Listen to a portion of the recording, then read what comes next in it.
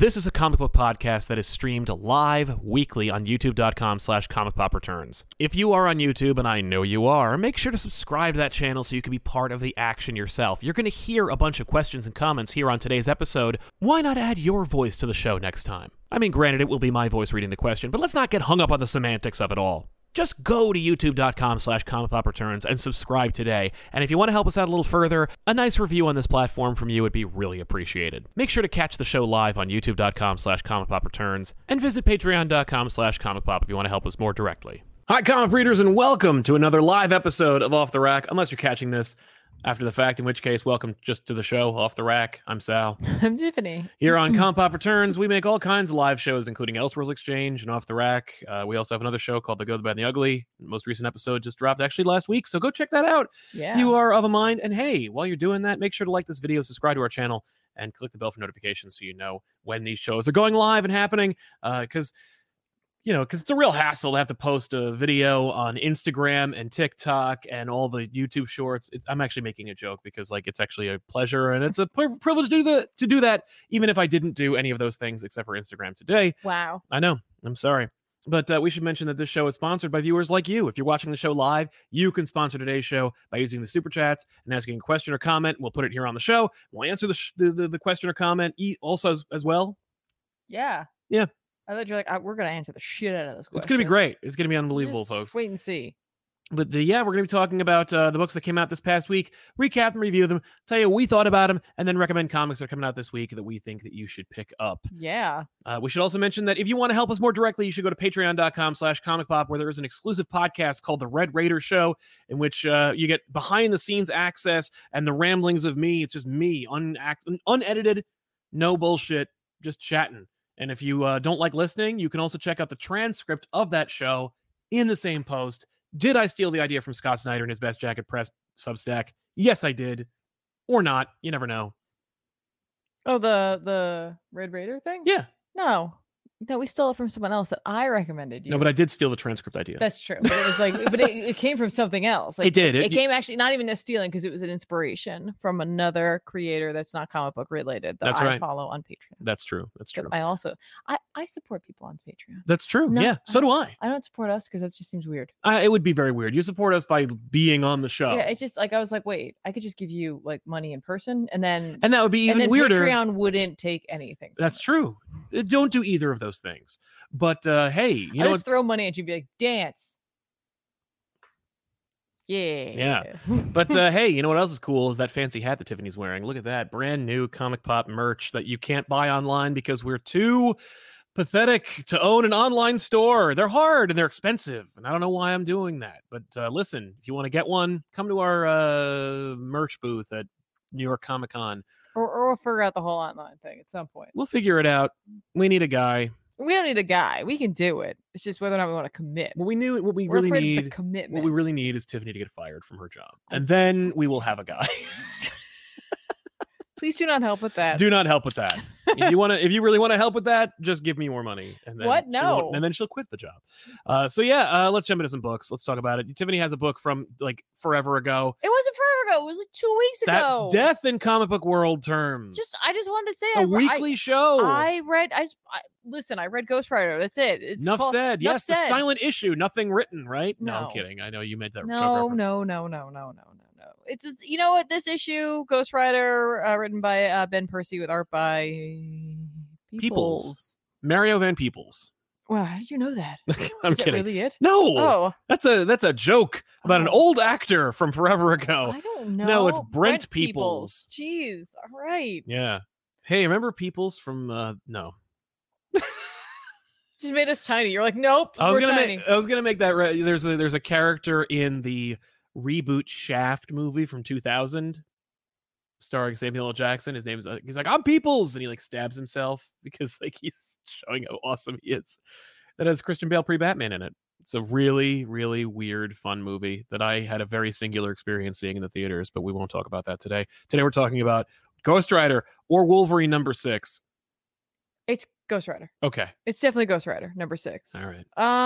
Yeah, what I want to say about this book is how much it felt kind of Like classic Ghost Rider. Yeah, like it had that vibe, and like there's a lot of ridiculous things happening, and like straight up has to be in the art like some like 1982 The Thing references like Ooh. in there, at least in like monster design and like some of what it's doing. I was Good. like, that kind of looks like that a little bit. Yeah.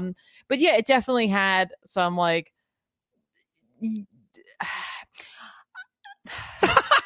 It's just noises today for Tiffany. Just well, because like I want to say a word, but I don't mean this word because this word has like a negative. we do that all the time on this connotation, show. but that's not what I mean. Like Josh Williamson somewhere's watching you, just staring at you like, yeah, choose your word.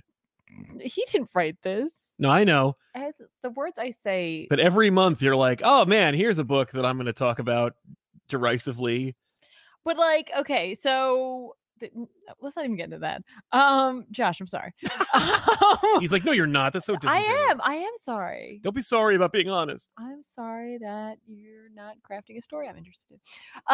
But no, this book has like a schlock factor to it. It's a Ghost Rider book. It better. But like, no, listen, like it is definitely a higher caliber of schlock. Well, I don't mean like that. I mean like they're taking it seriously. They're not like, yeah, they're not like, they're not chewing the scenery necessarily, but there is definitely something to it where it's like a little like exploitative or silly. Like a little bit. Like I mean, it says Ghost Rider versus Wolverine on the cover. Yeah, and like technically there is a fight in this, but it's less not a real fight. It's more he's fighting the Thing in him. It's a whole thing. Okay. But at the end of the day, like Johnny and Ghost Rider realize that they need one another. Okay. Like they're lesser without one another. Fine. So I'm like, that's cool. But like there's a lot of like, violence and fighting and gore and monsters and just, Wolverine and Ghost Rider just squaring off and, just talking about their inner demons and other, you know what I mean? Like there's a lot going on. And then like Ghost Rider's going to join the FBI.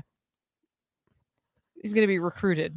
Oh boy. Johnny Blaze will be. All right. But that's why I got the like older Danny Ketch Blaze kind of vibes to it. Like, hey, let's just try something. Who cares? Remember that time Ghost Rider worked with the FBI? Like that was a weird time. Yeah. But it doesn't mean that it's bad. It's just it made me think of that. Yeah. So I just wanted to say that. Yeah. It's just kind of fun, especially having Wolverine in there because obviously Danny Ketch, a lot of those books, like there were like random like cameos. Well, people like Captain America would show up, Doctor Strange would show up, like all like Spider-Man. Yeah. You know what I mean? Like there's a lot of characters who would be like, hi, I'm here now. Right. Okay, now goodbye. Yeah. Good luck. Hope I help boost your sales. Right. Isn't Percy writing Wolverine as well? Is he? I think so. Yeah, I think so. I was gonna say I think he's writing X-Force. Yeah. I think he's doing that too. That's what I immediately thought of, but I think you're right. I think you're absolutely right about that. So Wolverine could show up for this. Also, Wolverine gets like random fire claws for a second, and I was like, oh no, what? No, it's different. It's not that. It's they should have been hot claws. They were like hot claws, right? But only because like they were. But they're hellfire claws, because like Ghost Rider like needs him to like the Spirit of Vengeance needs him to like burn this thing out of him that's in him, right? And so he basically like spits fire on his claws, and he's like, "Here's your hellfire claws," and I'm like, "Hot claws, hot claws." Remember that? That's cool. They're in the zeitgeist right now because if you want to like buy an action figure with Wolverine, it's the Hot Claws Wolverine that came out, and I was like, wow. So, but like this one, I was like, all right, cool. Like at least it's like for a reason. It serves a purpose, and then they go away. And we move on to the new status quo for Johnny Blaze. Right. I mean, like it also like it makes sense to pair these two up. You got the writer presumably writing both books, and then also like with another book I read this week, Midnight Suns is a video game in which Wolverine will be there. So it's synergy. Like synergy. Even these two books have nothing to do with one. Oh, am I doing this? Why not? Holy crap! Midnight Suns #1 came out this week. Written by Ethan Sachs, yes, I believe, with art by. Hang on, I don't actually have the credits page up, but I will in like literally a moment. It's Luigi Zagaria. Yeah, this is like one of those books that it's like you made this because someone told you to make this. Yeah, and that's fine because when are we ever going to get this book? Right. Well, like this is the right time for it. There's a game associated like with this name right now, even though the Midnight Suns title has existed far longer than this video game has. Well, as evidenced by the cool logo. Yeah. That surrounds the number. But I think Isn't it usually SONS? Yes. Yeah, and so we're doing SUNS. Yes. Because of the video game. Uh-huh. I believe the old one is SONS. It is SONS. Yeah, absolutely. But also it's, we're coming into spooky season. So sure. It's like, I don't really care necessarily what drives this book to exist. I'm just glad it does. I just like that these types of things exist. I do wish it was SONS. Yeah. What am I going to do? Am I really complaining about that? I'm going to call it Midnight Suns. You can't hear the U or the O. No. So we get it. Yeah. But basically it's like, hey, let's take a collection of characters who are mystically inclined and Wolverine and have a thing happen to them. Sure. They do kind of come together in a fun way, though. Okay. Like we start off in a different area. It's called Centerville. There's like a woman there. She practices witchcraft. She's being persecuted. Mm-hmm. She uses she's literally going to be shot. Like they're burning her books, but they're going to shoot her. I was like, okay, we're modernizing a witch hunt, I suppose. But she uses the vapors of Voltor. Oh. And that like kind of seemingly sets everything into motion. Now, if you're picking this up and are like, hey, there's a couple of characters in here in a setting that I'm not familiar with, it's because you might want to pick up Strange Academy if these are characters who have interest to you. Like if you're like, oh, who are these folk, right? Because like there's definitely a person on this cover. There's a couple of people on this cover, but there's definitely one person on this cover that you're like, might be like, I don't know who that is. I don't know who that is. Right. And she is in the back. She is in the back. And we talked about this last week where we were like, who is that again? And it's funny. You know why I didn't recognize her? Because this artist draws her older than I'm used to seeing. Huh. Because in Strange Academy, obviously the art style with Humberto Ramos, yes, they look a lot younger. So my brain did not immediately go to this character at all. Mm-hmm. Because I was like, yeah, but she's young. Right. And I'm like, right, but she's also grown up. Mm-hmm. Like, so she is basically the entire impetus behind all of this. Okay. Like we're going to take she's the ride-along character from kind of. Oh. Kind of and kind of not. So Zoe, I've been throwing off not wanting to say her last name. Laveau. Yeah. Laveau? Well, it's the same. It's spelled almost exactly as Laveau. So Laveau. Yeah. Zoe Laveau. She's a living zombie. All right, that's what we kind of need to go about her. She's got like her she's part of Strange Academy. Yeah, it's I got the whole thing. She's got a storied past with questionable relatives. So you could read all about that if you'd like in Strange Academy, or at least a little bit there. Which you absolutely should, because Strange Academy is a good book. Or we're gonna get some more here. I don't know, right? Anyway, it's a solid book though. Yeah. But that's where we are. That's why she's there. Okay. That's why we're in a school setting. That's why Nico Minoru and Magic are there. Yeah. And basically they have a guest speaker in their class today. It's Blade. Zoe is super excited because Blade has been an Avenger. Yeah, that's true. And she's like, that's what they're training us for, to be Avengers. And her girlfriend Desi is like, no. The fact is, like, there's a really high likelihood that a lot of us here are going to end up being evil, just statistically speaking. Right. Like, yeah, and we're all not going to be heroes and Avengers. The numbers are not good on the Avengers squad, like in terms of magic users. It's Wanda, and thanks to Aaron, Blade. And then there's like space magic. Like Mantis doesn't count, But like, so she's just excited for it. So they have like a demonstration with vampires. Like this is very much in keeping with Strange Academy. So I appreciate Sachs really kind of embracing the style of teaching that happens. That's nice. In the book. Good. All right. But Zoe has this like sudden like premonition or flash, or she sees this like horror nightmare of like these like shadowy figures attacking like people all over the place. Like a voice saying like, don't trust her, she's the bringer of ruin, right? She sees like Nico having like a meltdown, and like Blade and Wolverine like in like some horrible odds along with Magic. The Spirit Rider is there as well. And then like some like really scary monster is basically like, yo, this is your destiny. I'm the main bad guy of the series. Get with it, hun. Okay. And then she like wakes up and she's like, whoa, that was a crazy ass dream. And Desi's like, yeah, you're standing there. We all saw it. Oh, that's fun.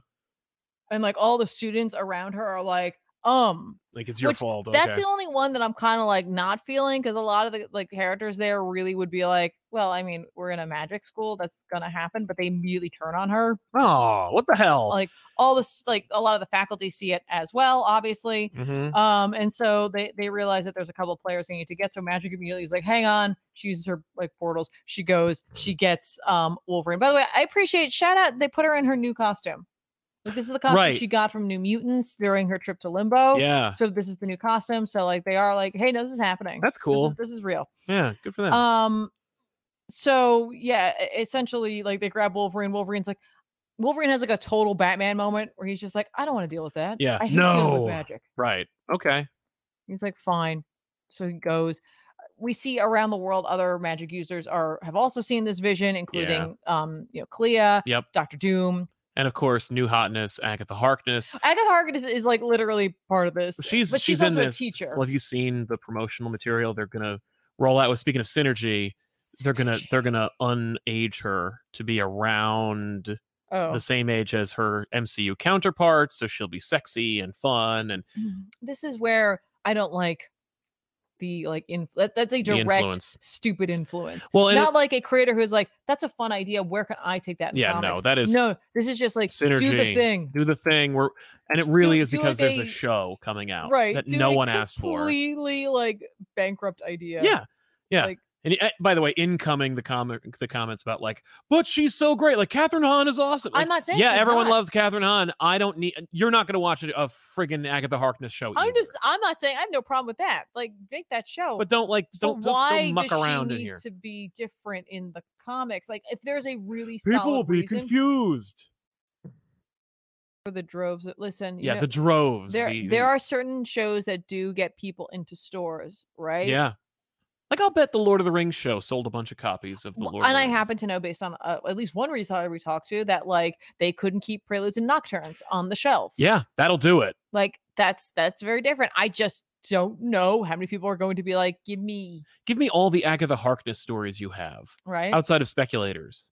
And you could, I mean, like, here's the thing. If you want her, though, and, like, what she's based on, you're going to have to read the other, like, issues where she looks different. Right, where she's old and you can't, like, get hard to her. Like, but, like, she's in this, right? But she's in it right now. Right now, she's just Agatha Harkness. The student body turns against Zoe immediately. Brother Voodoo and the others show up to be like, hey, we need you to come with us. We need to sort this out. Like, they're very cool. Yeah. Very chill about it.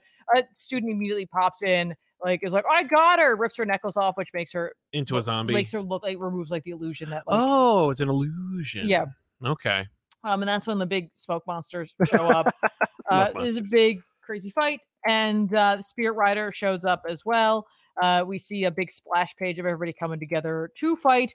Agatha shows up to get her out of there because clearly that's what the zombies are there for. So I really kind of dig this effect. It's really dope. Where she uses like her shawl and then and they gone. Disappear. Yeah, that's Wolverine is able to smell that she's not on campus anywhere.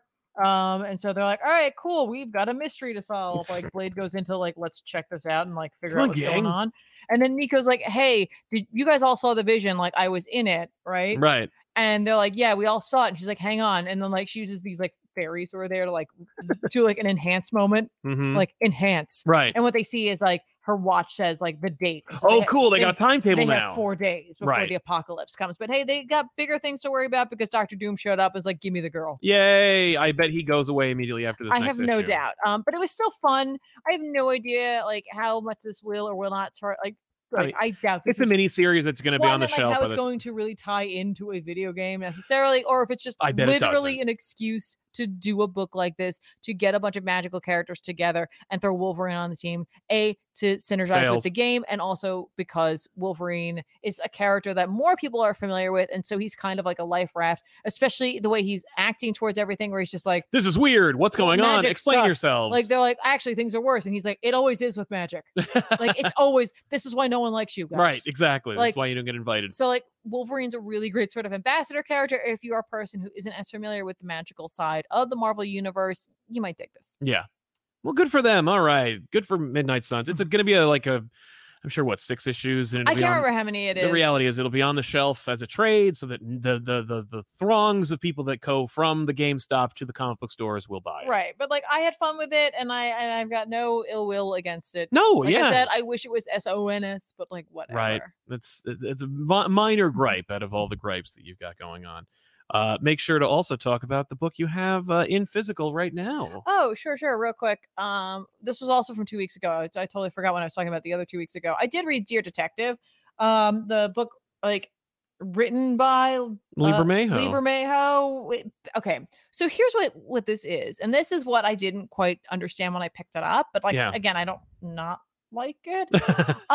If you like Lee Bermejo's artwork and you just want to look at it, this is probably something you should go and grab, right? Because what it is, it's a cover art collection, but put together with like a bunch of like random little, like not random, but like notes inside of it that like there's like, I don't know, let's say 5 or 6 of them in here, and like they craft like a letter, story around like a letter to Batman, right, from like his greatest nemesis. Okay. And so like all the covers within there are supposed to kind of punctuate what's in each of the letters, right? Okay. And there's like, you know, like coded letters in here. It's not like you're not gonna have to work really hard to figure out the answer at the end as to who's writing the letter.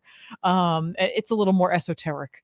I immediately thought it was one thing. By the end of it, I was like, oh, okay, I see where we're going with this.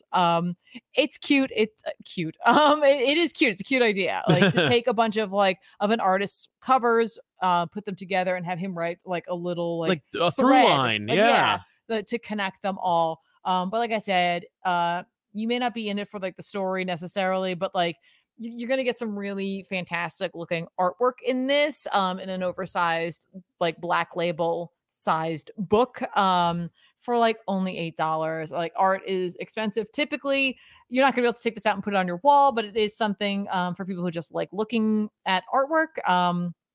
Or if you are an artist yourself and you want to study his work a little bit more, this is a great opportunity as well. But like, I enjoyed it nonetheless. I read all like 6 letters of it, and yeah, it's fun. Cool. So there it is. Yay! And if you want something signed by him, I guess this is a fun. Yeah, that's not like, piece not a horrible thing to bring to him, because like he completely created it all on his own. Yeah. So. Let's break it up. Let's address some super chats in the room. Let's do it. Well, Brian Rowland says, I'll be catching the rewatch. Can't wait for the Axe review. Loving this event. Compop rules. Thank you very much, Brian. Axe does rule. Tiffany, you want to humble brag a little bit, or shall I? The fact that Tiffany tweeted about this event because this is an event that nobody's reading, or maybe people are reading it, but no one's hyping it. Neither, especially Marvel. Well, they did the thing. I got judged. What? There was like a GIF. They put out this thing where it was just like, it was like a little mini video, right? And like they had a bunch of characters on the left side and then like a thumbs up, thumbs down on the right side, right? And like the idea was like, what character was going to be judging you? Like it was really weird because it's not at all what's happening in the event where like really there's a Celestial. But I mean, I guess really what it is because like the Celestial comes to you if you fail as like a vision of someone who you would think would like judge you. Yeah. Or actually, if you also are okay, they'll also come, like no matter what. Yeah. But like, so I guess what it's supposed to be is like who in the Marvel universe you would see as your judge. Right. I got Chewie. Oh, okay, the cat. And I passed. Yay! I was like, that's a twofer. Now, that makes sense. What I realized after I had tweeted it was I really should have changed that tweet to being like, my years of like service to my cats finally pays off. That's right. That's right. That should be a TikTok filter. Well, where you like, you hold it and it like, just thumbs down, thumbs up or thumbs down. Yeah, Marvel should have made that. Maybe they did. No effort. But yeah. So you tweeted about it. You were just like, "Hey, this is a really great book. Issue 4 was awesome. Issue 5 comes out literally on Wednesday." I know. And both the artist and writer acknowledged it. Both Skeety and Gillen were like, "Thanks a lot." And I was like, "Oh, thank you. Oh my god."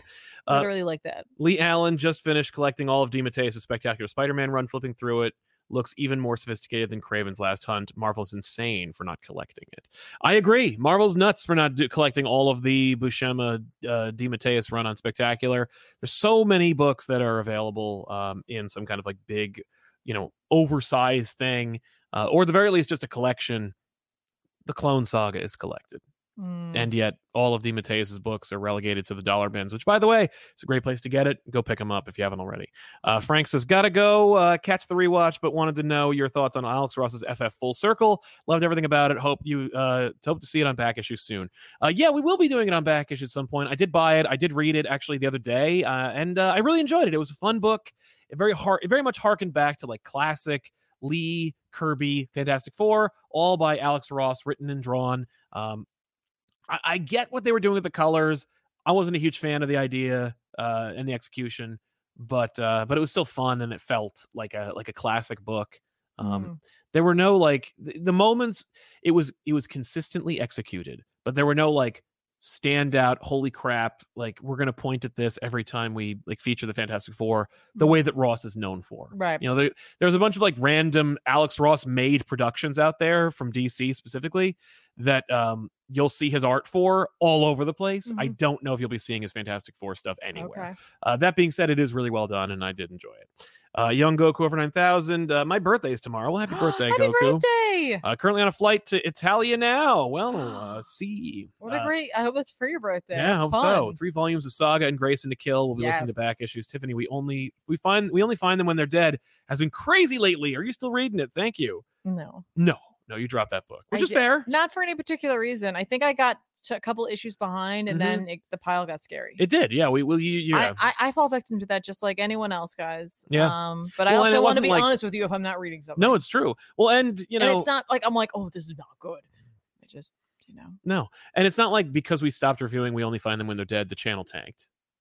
Like we'll be okay. Well, one day you'll read the rest of it. Yeah. He also mentions that I'm also reading Magneto by Cullen Bunn. Really loving it so far. 40 more characters. Well, y'all are dope, and thank you. Well, thank you, man. And yeah, man, Magneto by Bunn is great. That's why I did the first volume, just to get people to like pick it up and check it out. When you said Magneto by Bunn, my brain was like Magneto by night. He's also a werewolf. That's right. The master of moonatism. No, he can still be the master of magnetism. Yeah, but he's a wolf. It looks like Spider-Man will be judged next issue, given how it's been treated lately. Not only will he fail, but the Celestial will kick him in the balls for good measure. Yeah, I have every expectation Spider-Man will fail. There's if Cap failed, Spider-Man will fail. It's in this for the same reasons. Yeah. My only major gripe, and I'm sure it'll not be justified in any way, when I do read the issue, is that Gwen is the Judger and not Uncle Ben. Is that who it is? Yeah. Oh, that's not who it should be. No. Spider-Man does not do things and think, oh man, Gwen would think I'm such an asshole right now. I mean, Spider-Man Blue Spider-Man was a little different. Book is almost 25 years I'm just old. saying. No, I agree with you. Like, it should be Uncle Ben. Yeah. Yeah. No, I agree with that. You think Aunt May will get judged in that too? I doubt it. The Celestial goes to her. You think Mary Jane will be judged? And she makes some wheat cakes. And he's like, you gotta spare. You must share the recipe, and you will be judged. She's like, whack with a spoon. He's like, fair. Yep. Ray Farr says, Comic Pop woo. Tiffany got me to pick up Sandman #1, the reprint. Yay! Also been liking the Comic Pop Plays videos and all the shorts. Annoyed Ethan is my favorite. Thank you. Yeah, he is. He's pretty great. Annoyed Ethan is spectacular. I know. Spectacular Ethan. If you haven't already, by the way, you should check out the Comic Pop Plays channel. It's going to be a place where you can we re-uploads of all of Tiffany's streams on twitch.tv/Comic Pop. And as we go forward, we may just see maybe some simul-streaming between the two. Yeah, so you'll see some new stuff on there happening live as well. Yeah. Cat Lawyer will defend for treats. Axe keeps reminding me of my most rewatched back issue, the last Fantastic Four story. F4 tie-in even has the mindless ones. Coincidence for sure, but hilarious. I agree. I love that issue, and I really like that episode. I think it's a lot of fun. So check that out if you haven't already. Gianluca Zilio says, a miracle happened, made my mom watch season 1 of Sandman. She couldn't wait for season 2, so she borrowed my volumes and read it. I got emotional. That's dope. This is the power of like shows. So like that's why like even if I'm like there are things that I nitpick about the show, that's why I don't really talk about it, because it's like it can be such a force of like actually bringing new readers in, and I'm just like, go do your thing. I agree. Behold. Ray Farr returns to say, no disrespect to the designer. I like that caveat. But this Spider-Man suit is ugly. I adore J.R. Jr. Spidey and adore this Daredevil, but not even he can save this Spidey Goblin. No, I agree. I haven't even really like seen it much in action. Like I only really remember it from the covers. They're ugly. Yeah, it's an ugly suit. I don't care for it. He's one of the most iconic superheroes in all of fiction. He's one of the most iconic characters and YA characters in all of fiction. And his look is iconic and instantly recognizable. It's a mascot at this point. And so the first thing we should do is probably change it. I think that like that, like I've always talked about like people's like formula for getting into comics is like, I want to get into comics because I really want to make a TV show that I own. The new that for Spider-Man is I really want to make a costume that's going to be in the video game. Like Dan Slott has 4. How come I don't have one? And I think that's what it is. I really do think people are like motivated to have their costume, especially after the Miles Morales game where it's like he has 2 and So we had to invent like 17 of them. They did a good job. None of them were the new one they made for him in the comics. Well, what's interesting about that, though, is like some of those are winners and some of them aren't, but like they're designing it for a 3-dimensional space in the first place. Yeah. So, but it is also cool to see like a 2-dimensional costume in 3-dimensional space. Like finally seeing like the 2099 suit in 3D space is really awesome. I get you. Eric Wu says, had some free time 2 weeks ago. I added Smashtronaut and Sam into my collection. Guess Comic Pop really is the best for recommending on both ends of the spectrum. I really like that, man. Hooray! Thank you so much. That's the thing, man. Like somebody mentioned, like when we recommend something, when we really do recommend something, more often than not, it's pretty good. We try. Right? Like I will not like bend over backwards to sell a book unless it's like of a special type of caliber. Yeah. Brady White, how is it going? It's going well, man. How about you? Thank you. I've been rereading Snyder Batman. It's great, but Court is kind of slog rereading. I like Knight a lot more. Also, I've been loving the Red Raider stuff. I hope y'all have been having a good day. You too, Brady. Thank you very much. Yeah, I didn't really like Night of the Owls. I did like Court more. To each his own. I'm glad you're digging the Red Raider show, though. Thank you so much. And if you want to know what he's talking about, join patreon.com/comicpop. Join the Red Raider tier or higher, and you will have access to a behind-the-scenes podcast that's just my stream of consciousness talking about what's going on behind the scenes. Ray Farr, I'd super chat hundreds, but if I can make Ben breakdance, he can't breakdance, so don't try to make him do it. Yeah, because he'll try and then he'll break himself. Yes, it'll be a true breakdance. Cat Lawyer will defend for treats. I need that hat. Tiffany's hat game is greater than Feige's hat game. Tiffany has a great Feige-esque hat. It's a blue Marvel hat. You've seen it before. Not Blue Marvel, a character. It's a Marvel hat that is blue instead of red. Yeah. And it's great. And it looks like a Feige hat. Like, I don't know where we got that. Listen, if he wants to come and have a hat off, we can absolutely do it. We will do it. I'm there for it. Mr. Ketch, hey, Sal and Tiffany, hope you're doing awesome. Hopefully you are too, Thank man. You. I haven't been reading Spider-Man, but picked up 9 as an X-Men crossover. Why does Peter have a literal spider grenades?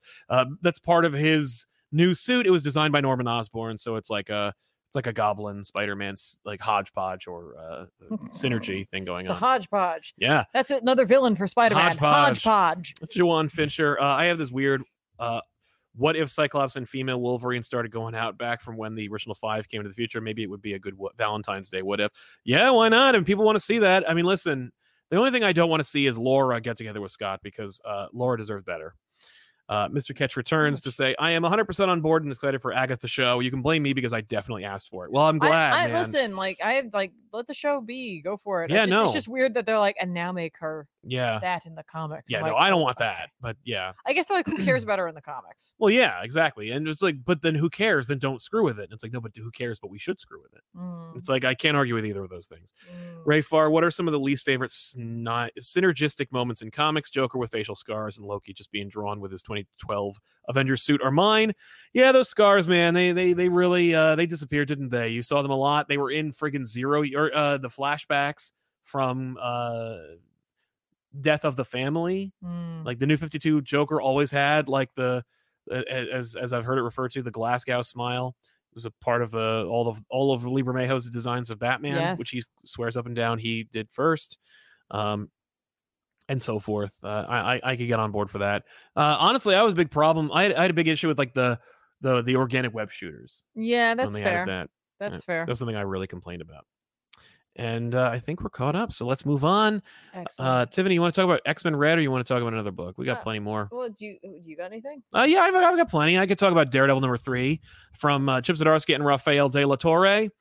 This, of course, is the 3rd installment of the rebooted Daredevil series. If you are reading Daredevil, or you haven't started reading Daredevil, what you should know is that this is a continuation from Daredevil number 1 from like last year, and you should not feel like there's any interruption of service.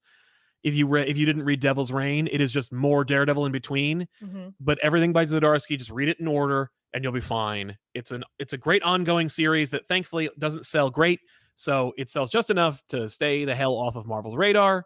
Look at that cover. I love this cover. Isn't it incredible? Checchetto is a master. So freaking much. I'm not even reading this book, and I'm just like, ooh. Yeah. Give me a titleless version of this, and I will hang it up. Well, hopefully Checchetto will have it at New York Comic Con. Oh, is he going? I have a list. I have a list of who's going to New York Comic Con. And let me tell you, I am hyped because a few notable people are going to be there. But let me wrap up. This is a great issue as usual. The only critique I will have is Daredevil's supposed to leave. He's leaving to like form the Fist, which will fight the Hand with Elektra. And I love that like they made Elektra Daredevil, and then like both Daredevils are going to leave New York. And I'm like, so you have two Daredevils, and they're both leaving. Mm-hmm. He's recruiting more or less, and he asked Cole, that really cool character that Zdarsky introduced in the beginning of his run, like, come with me. And he's like, no, but he's definitely going to come. He also tried to recruit Luke Cage, and Luke Cage's like, get the fuck out of here. I'm the mayor. I'm the mayor now. He's like, yeah, but who cares? You don't really want to be mayor. And he's like, yes, I do. I worked really hard. Yeah, exactly. So he's not going, and he's going to take Foggy with him. Okay. It's cool. It's a good series. Matt is just a big idiot, and I can't wait to see him screw the hell up. I'm also really disappointed because in an anticlimactic way, Matt found out who's in charge of the Hand. And I'm like, damn it. I wanted to see a bigger moment. I wanted to see him discover that. Okay. I didn't want some retconned Elektra mentor to tell him while she was like hitting him in crucial pressure points. Mm-hmm. I wanted him to like hear his heartbeat and go, oh no, that's what I wanted. But then again, I'm not writing the book, so I'll just read it, and it's really good. So check that out if you haven't already. Hogshead says, Daredevil being judged, meh, I'm hard on myself. No. Daredevil being judged is awesome, and it was a great moment. Yeah. Every judgment moment was dope. It was. And now we'll talk about who's going to be at New York Comic Con. Because it's so exciting. Oh, my God. Elvira's going to be there. Okay. No, you have to meet her. We're going to get a picture of you with Elvira. It's Cassandra Peterson. She's not going to. I don't think she's going to be dressed as Elvira. That's fine. You know, James Howe will be there. Oh, the writer of the Bunnicula series. Oh, I don't know. We'll get your Celery Stalks' Midnight book signed. Now, Dan Mora, Doc Shaner, Donny Cates, Jerry Duggan, Jed McKay will be there. Of course, Jim Shooter, which I can't wait for. Dan Mora is going to be there. I know, it's going to be very exciting. You're going to have to do the talking for me. Jim Zub Jock will return as well. Yeah, I met him. John Romita Jr. is going to be there. Jock is such a lovely English gentleman. Jock is a charming man. Mm-hmm. Just a charming man. That's true. Jonathan Hickman will be there, of course. Jorge Fornes from Batman 89, and more importantly, Rorschach will be there. It's going to be Rorschach. It's going to be Rorschach. Joshua Williamson, Mariko Tamaki, Peach Momoko will be there. I know. Rod Rice. Oh, that's dope. I know. Stegman, Snyder, King, and Zeb Wells will be there, so we'll get your copy of Hellion signed. Yay! And many more. Over 100 more. So that's exciting. Yeah. I read this. I guess we could talk about it. Batman and Robin #1. Nice. From Mark Waid and Mahmoud Asrar. No way! What? Yep, it's a miniseries event story, blah, blah, blah. You might like this. I don't know. It's ridiculous. Okay. On paper, this makes this is awesome. Because, basically Robin declares war on Batman. He's like, you're sucking. You never accepted me. It's because I think, Robin and Batman had, a back and forth at, earlier where, Robin's like, you blame me for Alfred's death. And he's like, yeah. Yeah, I hate you. And Alfred's back. What? Alfred returns in this issue. What? He just comes back. What? Is this set now? Yeah, this is happening now. Is he real? He's real. He goes through a battery of tests. Alfred suggests all the tests. He's like, we can go to the cave and use that, blah, blah, blah. He asks Alfred a million questions. Now it's him. No. Because it would make sense to get that mistake fixed. No, they're just going to be like, oh, actually, it's this thing. Well, you'll see why it's definitely him, at least. Because Robin hits him with two friends who are wielding magic powers. Magic is some magical character is aiding Damian in his war against Batman. And before they helped Batman, they declared war on the Justice League Dark.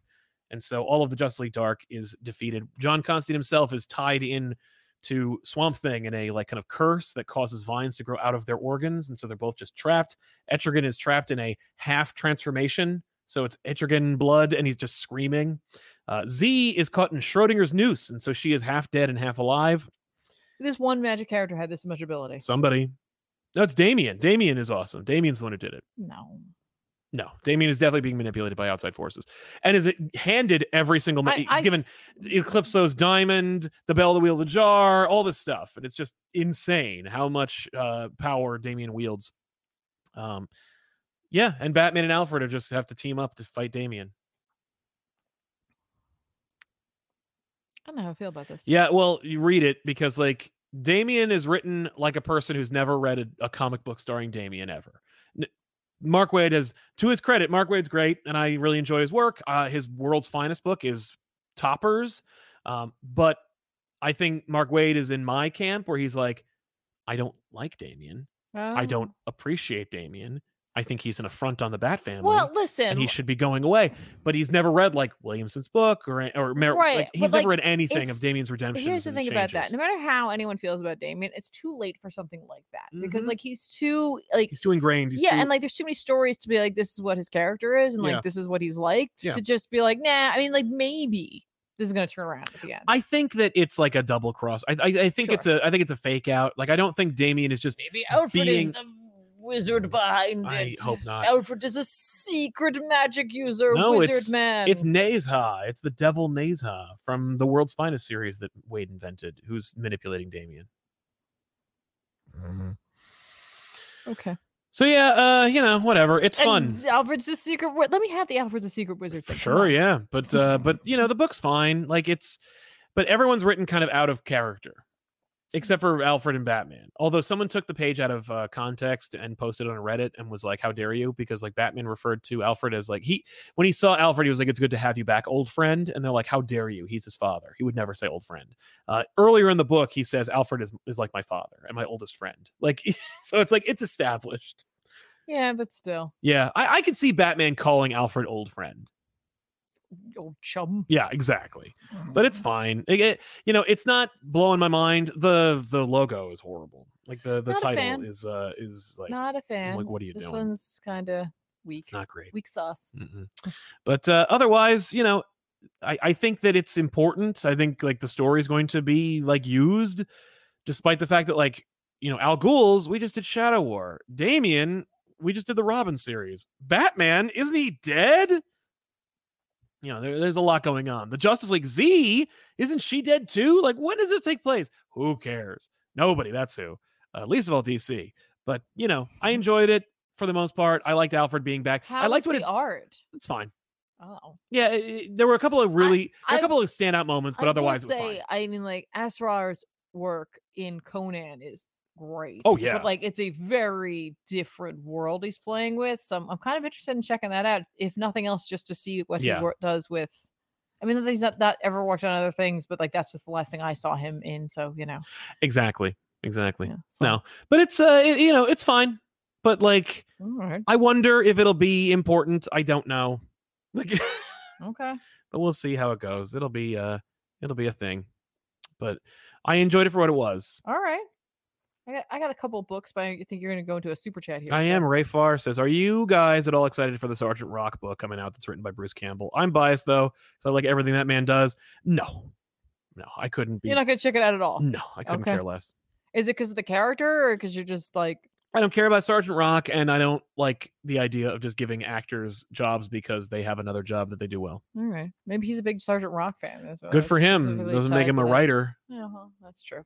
Everyone has a story. There's something in my eye. I think it's my mascara. That's fine. I'm going to talk about another book, though. Oh, please do. Let's talk about The Bone Orchard. The Bone Orchard. Would you like to ride The Bone Orchard? So here's what's interesting. The Bone Orchard is a series of books by Jeff Lemire. And I'm not sure if the artist is always the same, but it's Andrea Sorrentino, right? And like the Bone Orchard mythos is a like bunch of like horror stories that take place in the same universe. Right? Like, that's kind of cool. Like, it's like a shared horror universe. Yeah, okay. I haven't read the other one, but I picked this up because I just loved the premise of this. So I was like, I got to pick this out. So this one's 10,000 Black Feathers. Ooh. Which well, the cover is amazing. The cover immediately like grabbed me and was just like, shoved it in my face and yelled, read me. Yes. And I was like, okay. So yeah, it's by Jeff Lemire and Andrea Sorrentino. The colorist is Dave Stewart, does a great job. And like fantastic combo. I gotta tell you guys, if you are like, as it becomes fall, as the days grow shorter, at least for us in the Northern Hemisphere, I immediately like, listen, I'm down for horror all year round, but in particular now, like I get more into it where I'm just like, ooh, I'm ready for some scary, some spooky, some spooks, yeah, some skeletons. There are no skeletons in this book, unfortunately. Well, on the cover, there's a skull at least. Yeah, there's just not enough skeletons. Meh.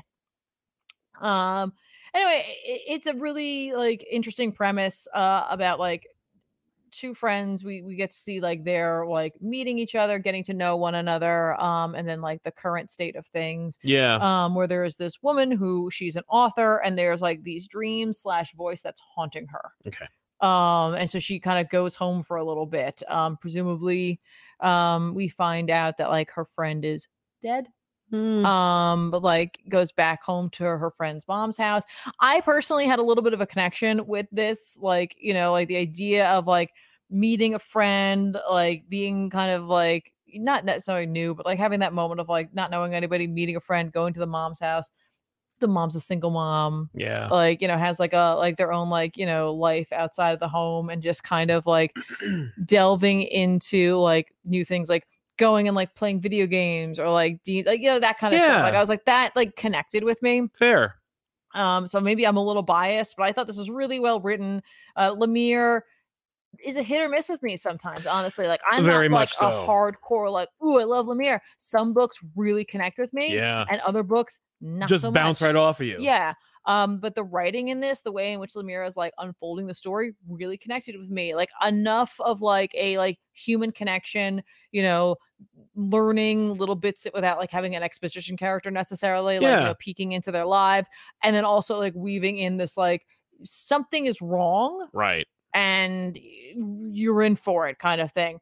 And then of course, like throughout the book, like here's the thing about Sorrentino's art, like when it's dark and gritty, it's great. When it's like lighter, like it misses the shadows, and I think it's not quite as strong. Yeah, I see what you mean. But like we get a lot of like really standard panel work in here. So like if you're like used to seeing Sorrentino's art, usually there are some panels that are like, or some pages that are like, whoa, I've never seen anything like this in my life. That's fair. By the time you get to the last 2 pages, we see like we were holding it back. We're back. We were holding it back, and then good. like we reveal these like 2 really spectacular, or actually several spectacular pages. I love the last panel of this book, because I think this is pretty daring to end it like this, where it's like there's like something a reveal, like there's something off panel. It is such a like great horror moment. I love it. That I now have to wait to find out like what's coming for them. And that's tough with horror, because like not everyone is used to like having to sit there and wait. You'll have to wait. Yeah. And it's like, well, how long is it going to take? Like a month? Like that's a long time. Right. But like I love that. I was like, wow, it could be nothing scary. Oh yeah, or it could be something very scary, but it gives me like plenty of time to question like, you know, what it is, and like let that horror like build in my own mind before it is revealed, presumably. Right. But if you're looking for something kind of spooky, check this out. I think it's a really cool idea. I think I'm gonna go back and grab the other book that's in this. I can't remember what it's called. In the Bone Orchard mythos, because I think it's kind of neat, the idea of a shared universe horror world, you know, where like these things are happening, presumably or possibly connected to one another. So I agree. Yeah, I like that. The Fodder Box Kid. Hey guys, any chance of Tiffany doing Once and Future on Back Issues? It's one of my favorite comics at the moment. We do have the trade, but I don't see it happening, only because I don't think that it would appeal to the widest spectrum of audience members. It's why we haven't done Saga in 5 or 6 years. It's why we don't typically do too many indie books unless that independent character happens to have like a form-fitting, you know, jumpsuit or a or a cape. You know, it's tough to pull off. And Once in Future, it's a tougher like sell. You know, sometimes it's hard to get people to read or to watch an episode about Spider-Man. Yeah. No, it's true. But that doesn't mean the book is in any is in any way lesser than those books. It's just it's just a shame. No, for sure. But and it's just because we're dependent on that show, because it's like the most popular show. But yeah, absolutely. Are you gonna do one more? Why not? X-Men Red came out this week. Yes, it did. I thought I saw a question in the chat at one point about what was my favorite X title right now, and like it's really hard because like it's kind of a toss up between Immortal X-Men and X-Men Red. Yeah. Which and I'll go on record. I said it before. Like X-Men Red when it first rolled out, the first couple of issues, you were not sold. Was not sold. I was not feeling that book at all. I was kind of like, I might drop this book. I don't know. I like Al Ewing's work, but this wasn't connecting with me. Yeah. I'm so glad I stuck it out. Yeah. Like, typically that's not my message because like I want you to like always take care of like your wallet and your needs first. And so if you're not connecting with the book, it's okay to stop. But I was like, you know what? I'm going to give it one more. And like that one more was a literal make or break moment for me. Oh my gosh. Sorry, my phone someone keeps calling me. Is it someone that you actually need to take a call from? Or no, is it... okay. No. I don't think so. At least, maybe. It could have been, but it's written by Al Ewing with art by Stefano Caselli. Yes. Looks great. This is like Al Ewing, at least in an interview I read with Kieran Gillen. Al Ewing was one of the people who was like, all right, we're doing tie-ins. It's a Judgment Day tie-in. This is what I want. I will absolutely, I'm on board. Let's do this. I'm gonna play baseball with you. Can you do one thing for me? Can you just make sure that Uranus is like armies and like his like armory, the things from his armory stay on Arakko so I can deal with that. Oh. And like Gillen was like, sure. Can do. He judged and gave him a thumbs up. Yes. Nice. But that's what we're dealing with essentially. Okay. Magneto is heartless now. Literally heartless. He's got a big hole in his chest. The only thing that's keeping him alive is his own master of magnetism. He mentions in this that he's like, a younger version of me could not have done this. Mm-hmm. He's like, it's only like me now, with all of my awesomeness that I can possibly do this. Yeah, that's true.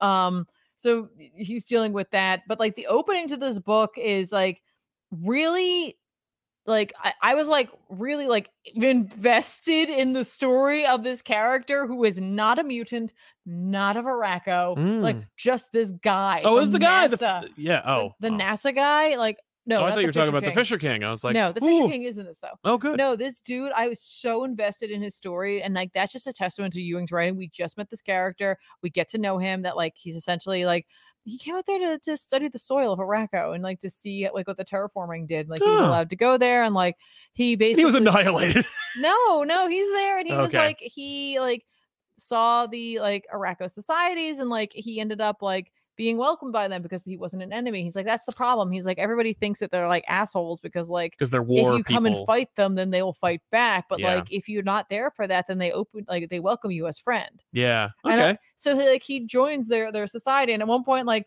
there's like one of those information pages. Read it. Trust me, read this transcript. It's great. There's like a child's voice there because like he says like he helped with like the harvest, and they're like, insult Craig of NASA. And he's like, sorry, helping means that they are not capable of doing it. So, and he's like trying to adjust like to like, he's learning their language or the way that their way of their life. syntax. Yeah. But that essentially like, the shit hit the fan. Right. And like the like village there went to fight, and they left him with the children who don't have their powers yet to basically, they're like, protect them. Yeah. And he's like, okay. And he's like, they're all dead. So like he like has a camera basically, and he's like, I'm gonna show you what we're fighting here. I have nothing. I have no powers. I have no weapons. But like, I'm hopeful that I can buy the kids enough time to get out of here. And like, it's like I'm like, oh, like you don't have a backup, man. I was but he was like, no, it's okay. Like, and like they're really sad because like they're talking to like, here's Ewing like taking a tie-in and making sure to like kind of continue the story because like earlier in this book we were talking a little more about Tarn, and like Tarn's crimes against Arakko, right? To begin with, we're building a little more of that history in here, with this like doing this tie-in. So it's like, hi, this will totally fit in. Yeah, it'll randomly like the things are occurring, but like it's going to not feel like a hard stop on the story that Ewing's doing, right? Yeah. Because the kids are talking about the prisons they were in, and that's like as a result of all of that, like when they were younger. Yeah. And so he's like, you have to survive. They're like the prisons. He's like, yeah, like because like they feel badly. They're like, you shouldn't have to go and fight alone. No one is alone on Arakko. Yeah. And like those kids probably help them out a lot because they're of Arakko. Yeah, but they have no powers yet. They're not old enough for their powers. Their powers, So like, so he's like, no, like he's like, it's so sweet. He goes like, trust me, I know, like when they're like, you're just an Earthman. Yeah. Like you shouldn't have to fight for us alone. He's like, I came here to look at some dirt. But you folk treated me like I belonged from day one. So yeah, I guess I'm a Viraco today. Yeah. And then he hears his voice behind him. And that's like, it's like the truth is spoken. Like you are of the land and you will forever be that way. And it's just Storm and like two of the other people from the circle like floating up behind him, and she looks baller. Yeah.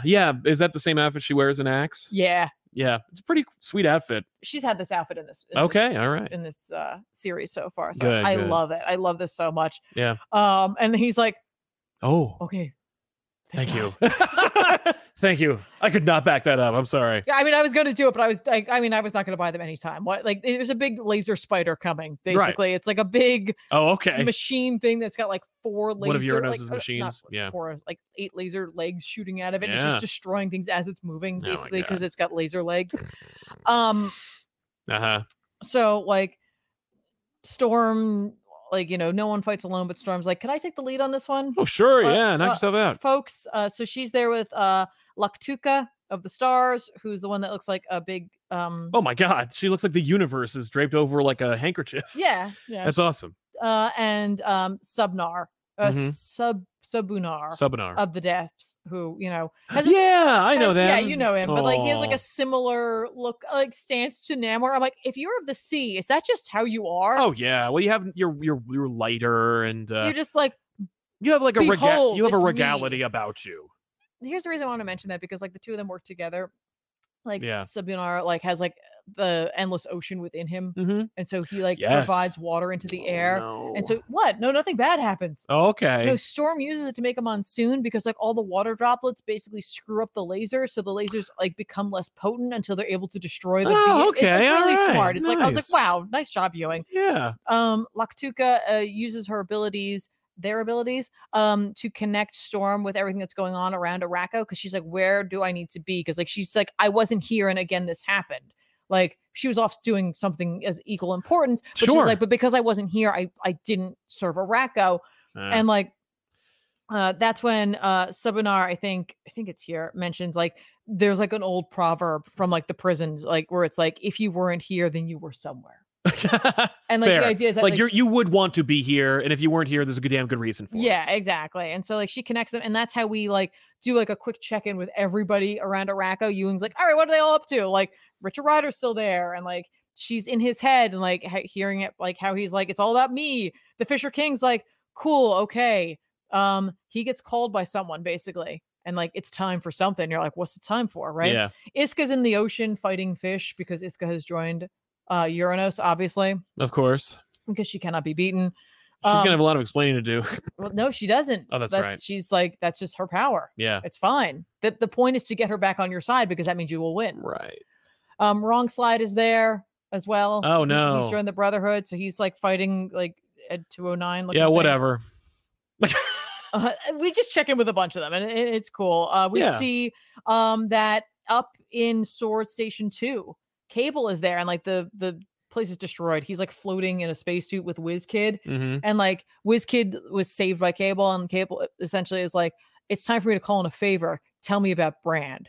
Ewing set that up in Sword, right? So it's like, okay, now we know. Now that's Abigail Brand is being reborn, and who's there to greet her? Professor X. And by the way, Xavier, is like fighting a fight. So he comes to do this one. I'm like, I buy that. I don't think that that's a not synergistic thing. No, I think that's like he's they're gonna have a conversation. Yeah, I'm wondering. That's awesome. Like, well, he would know. How would he not know what's going on? I don't know. Right? Like, what is he going to tell her? Like, give her back and not give her back. Ooh. Right? Like, I don't know if they're gonna play with that or not. But I love him being there is enough to tell you that they're definitely gonna do. There's a question in the chat. Is it young Cable? No, he's gone. Yeah, he's long gone. It's big Cable now. Yeah, Lodos, who has the ability to like just produce metal, is there with Magneto, who's fighting a big plastic gorilla. For a second, I was like, no, wait, it's okay. It's not connected. Good. It's not Red Ghost connected.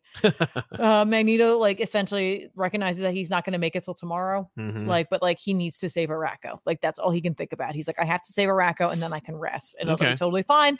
And that's when Roberto shows up with like some like super hot chick and the Fisher King. Is that his? No, it's not. Okay. And it's revealed that like like Roberto had found out about like this other ring that, or like other part of the ring of like Arakko that used to exist, because they only have 3 areas. You know how like Krakoa has like spring, summer, fall, and winter? Yeah. They only have 3. Oh. It's like whatever happened to the 4th. Right. We got a whole info dump about that there was like, there like the dawn, the day, and the dusk, right? Okay. And it's like what happened to the night. Right. The night was like the shadowy kind of version that like would often be like spies and other such things, but like Genesis was like, that's not how we roll. Yeah. And so they got rid of it, and because of that, they ended up actually falling at one point. It's the fall of Arakko originally was because they lost the Seats of Night. Okay. So like basically Roberto's bringing that back. Okay. Cool. And so this chick's ability is that she can become smoke and like transport other places and like bring people with her as well. Right. And Magneto literally is like, we need to get you to meet Nightcrawler. Yeah. He like makes a little joke. I'm like, good for you. You're dying. That's fine. Yeah. But that, you know, they're going to work together to reform the Seats of Night, and like that's how they're going to be able to win. Okay. Right. And like, remember the bug lady who like held all of the like history of Arakko? Yeah. She's growing back, but like things are missing now. So like, but they're recording it again. Right. Okay. So like, Logos is like, mark this moment, like this is like a change in like in the way we're doing things. So like here we go, let's have at it. The gorilla comes back, and that's when they realize across like the world that like all of Uranus's things can regrow. So like they can't really defeat them. There has to be a way, something at the heart that they can stop, right? Like they have to basically go to the armory or fight Uranus, right? Okay. So like Magneto's like, I'm never gonna be done. Like why would I think that? And that's when Storm shows up, and she feeds him her lightning. Right. So she's like, there's something about Wolverine, or not Wolverine. There's something about Magneto that like I always pair Storm and Wolverine. That's like, that's like a ship for me. But then again, this whole thing that happens in this was beautiful and poetic, and I loved it. That like he's basically like her gift attunes to his. Right. And so she gives him his power. She's like, you know, in the past, like he empowered himself at the expense of her own life. Yeah. But this time, like they're able to like manage it. Like, so like he takes it freely, this gift. And like, she's like literally shooting lightning into like where his heart would be. Yeah. To like superpower him and keep him alive. And like everyone's watching it. And like the people of Arakko are very much, this is not the way it should be. But we're breaking all the rules, and look at what happens when like someone accepts help. Yes. And like it accepts or like whatever word we're going to use here. Yeah. Assistance. Yeah. The way in which the two of them like embrace and share, like for Arakko, is like the embrace of lovers. And I was like, oh, that's an interesting pairing. Right? Yeah. Like, I never thought about it. That's interesting. And then she's like behind him. She's like holding him. She's like, you ready? And he's like, oh, yes. They decimate this gorilla.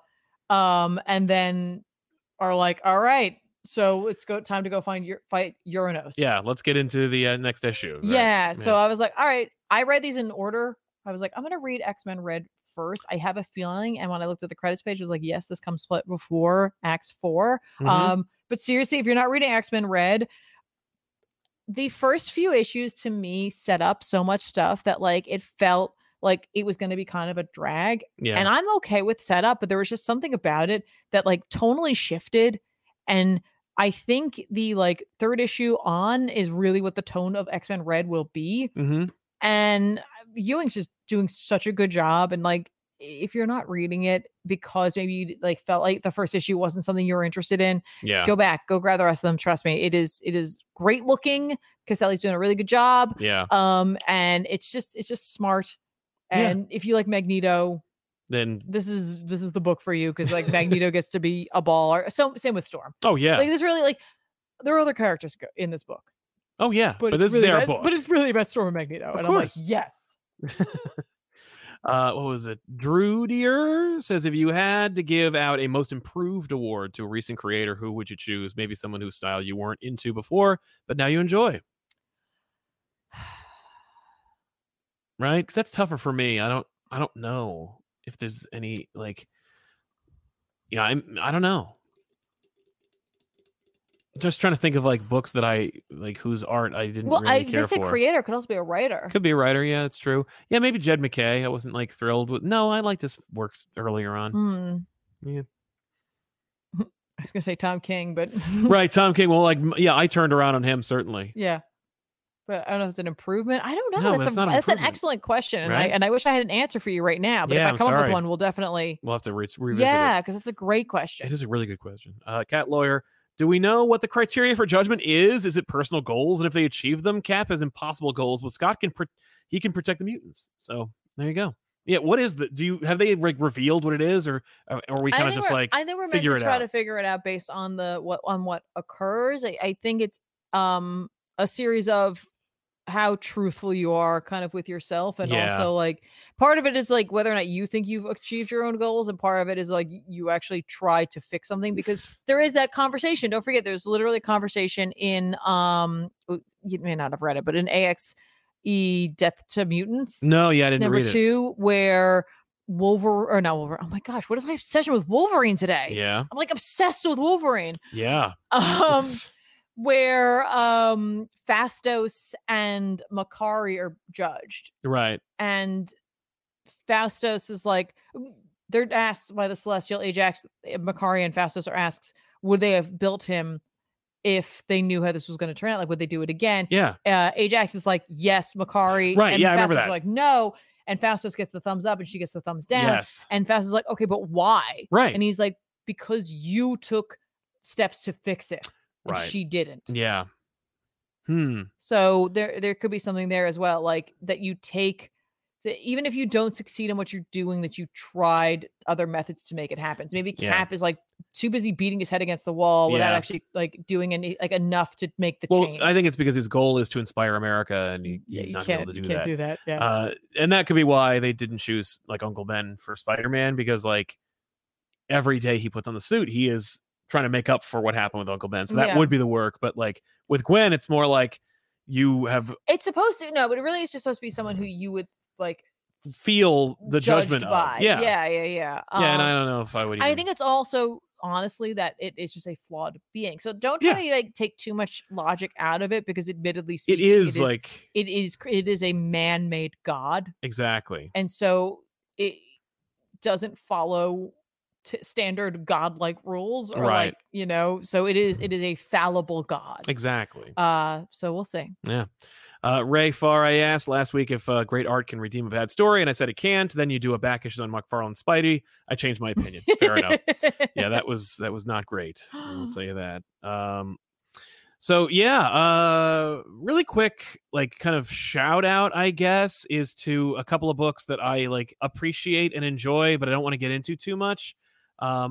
For example, Danny Warren Johnson and Mike Spicer's Duo Powerbomb number 4 came out last week, or this past week, and it's, it continues to be great. I'm still not like a huge wrestling fan, so I'm not like, yes, but the art in this, you can tell he like is pushing it.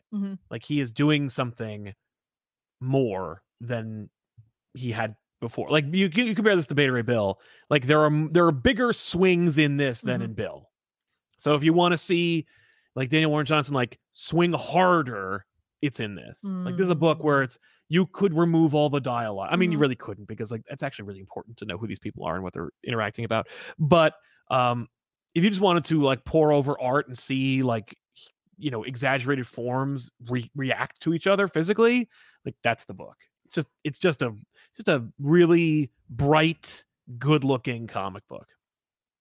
Could it also be not just that as the judgment, but also like what you would truly judge yourself to be? I think that's what it is. I think it's your own judgment. It might be a little comment, like a little combo of both. Yeah, I mean, I think it mostly is just like, do you? Yeah. There are quite a few characters who are judged who like clearly would judge themselves harshly. No, yeah. Captain America's like I failed. So it's like, yeah, you failed. Spider-Man is always failing. Yeah, you fail. Doom is like, no, I'm never wrong. And they're like, okay. Yeah, no, it's correct. Yeah, Cyclops 100% does not regret any decision ever made. It's true. Like, so there you go. Daredevil constantly questions himself and is always like, he is a hypocrite. Yeah. But he also feels bad about it. Yeah. He doesn't stop himself, but he is one. And like, that's that. The True Believer says, who would you want for Avengers after Aaron? Anybody else would be a nice break. Yeah. As far as people who are working right now, I mean, like, Zdarsky would be fun, but like, I don't want to see him leave Daredevil. I also don't want to like see him stretch too thinly. He's doing Batman and he's doing Daredevil, and he's good. You know, just keep it up.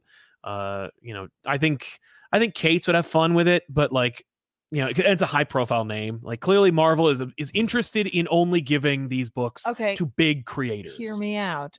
Take Wells off of Spider-Man and put him on Avengers. No.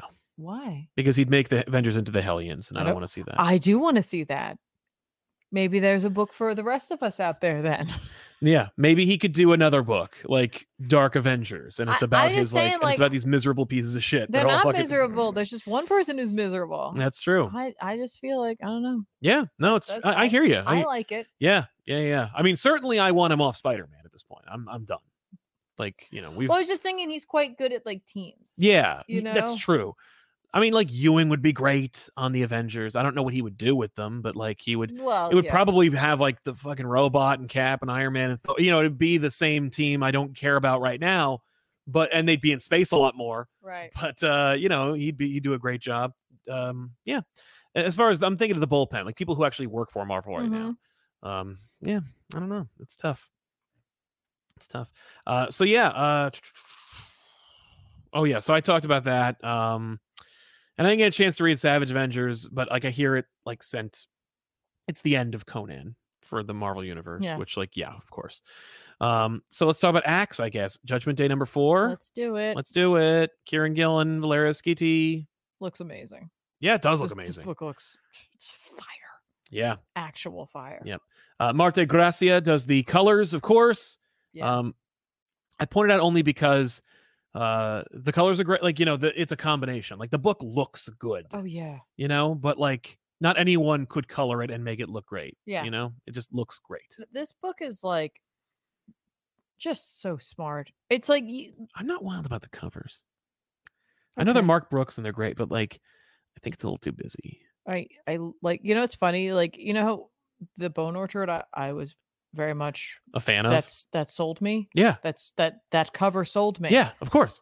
I don't like the covers. I'm not here for. I don't care about the cover. Right. Yeah. I just care about the content of this. Right. Book. But I'm concerned. I know you need a cover. You need a cover, and like I don't think this sells the book. Like I think that the ornate like AXE. I think the whole effort to call it Axe. I think that failed. I don't think so. I think that no one wants to call it Axe. I think they call it Axe out of like derision or about like offhandedness. Like I don't think this works. I think like the book should just be called Judgment Day and move on. You know, like Marvel Contagion. Like just call it Judgment Day. You know, Avengers, X-Men, Eternals. I think the only reason why they're there. I think the book is to sell the book. Called Judgment Day, but you can also call the book is called Axe Judgment Day. The book is called Avengers, X-Men, Eternals Judgment Day. I think the book should have just been called Judgment Day. I think you're nitpicking. I'm trying to help them here. You know, I'm trying to sell the damn thing. You know, the book isn't selling for a number of reasons. How do you know it's not selling? It's selling fine. Explain that to me. I dare you. Because they don't care. Because Marvel's not pushing it. To show me it's not selling. Because it's out. Because it's being undersold by Venom, which is a book that like I can't even imagine anyone giving a shit about. Well, that's according to this one site. That's true. That doesn't mean anything. That's true. There actually doesn't mean anything. Yeah. You're just. But I can't imagine anybody caring about that. I actually very much like the ornateness of it because it's meant to show the world machine. Yes. It's supposed to give you this feeling of like machination and inorganic material and technology you couldn't understand. Right. Because it's beyond us in such a way.